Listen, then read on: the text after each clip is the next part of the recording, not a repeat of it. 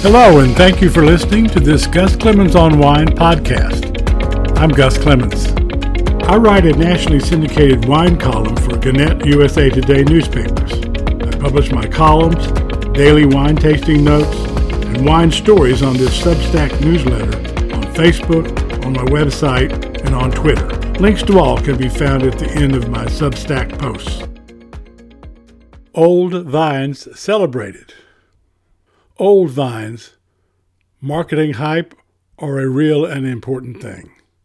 For the creators of the Old Vine Registry, old vines are a real and important element of the wine world. Start with definition. OVR defines old vines as vineyards at least 35 years old. For many, 35 doesn't seem old, but there is logic behind the designation. Wine vines evolve. Vines typically do not produce usable fruit until their third birthday. Then they enter a period of about 30 years where fruit improves and production is generous. For a grower fixated on yield per acre, this is the sweet spot. Once production declines, time to rip out old and plant new. That approach overlooks advantages older vines bring to the sorting table. Older vines may deliver less fruit, but fruit with more intensity and character. Quality rather than quantity.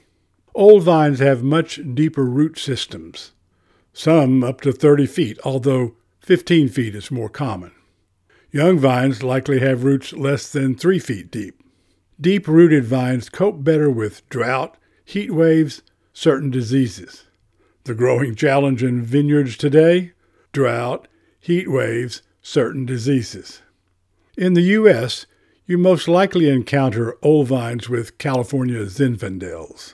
Wineries survived prohibition by making sacramental wines and various clever and legal homemade wine packages using Zinfandel. The OVR currently lists 229 U.S. vineyards containing old vine Zinfandels. Eschen Rinaldi was planted in 1865.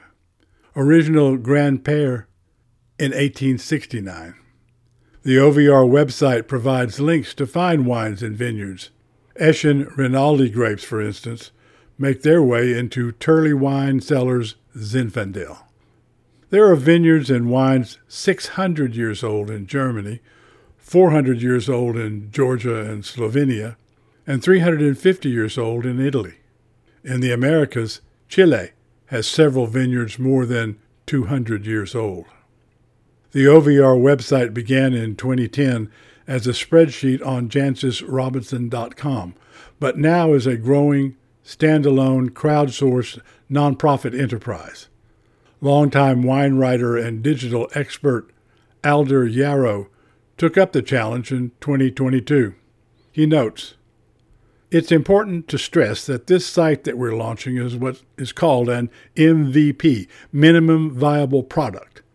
It's our first shot at it, and we think it works rather well, but there's plenty more that we know we'd like to add and change." Old vines consistently produce some of the highest quality wines. OVR is worth a visit. You can find a link to the website in the copy. Last round. What did the pig say at the beach on a hot summer's day? "I'm baking in this heat." Wine time.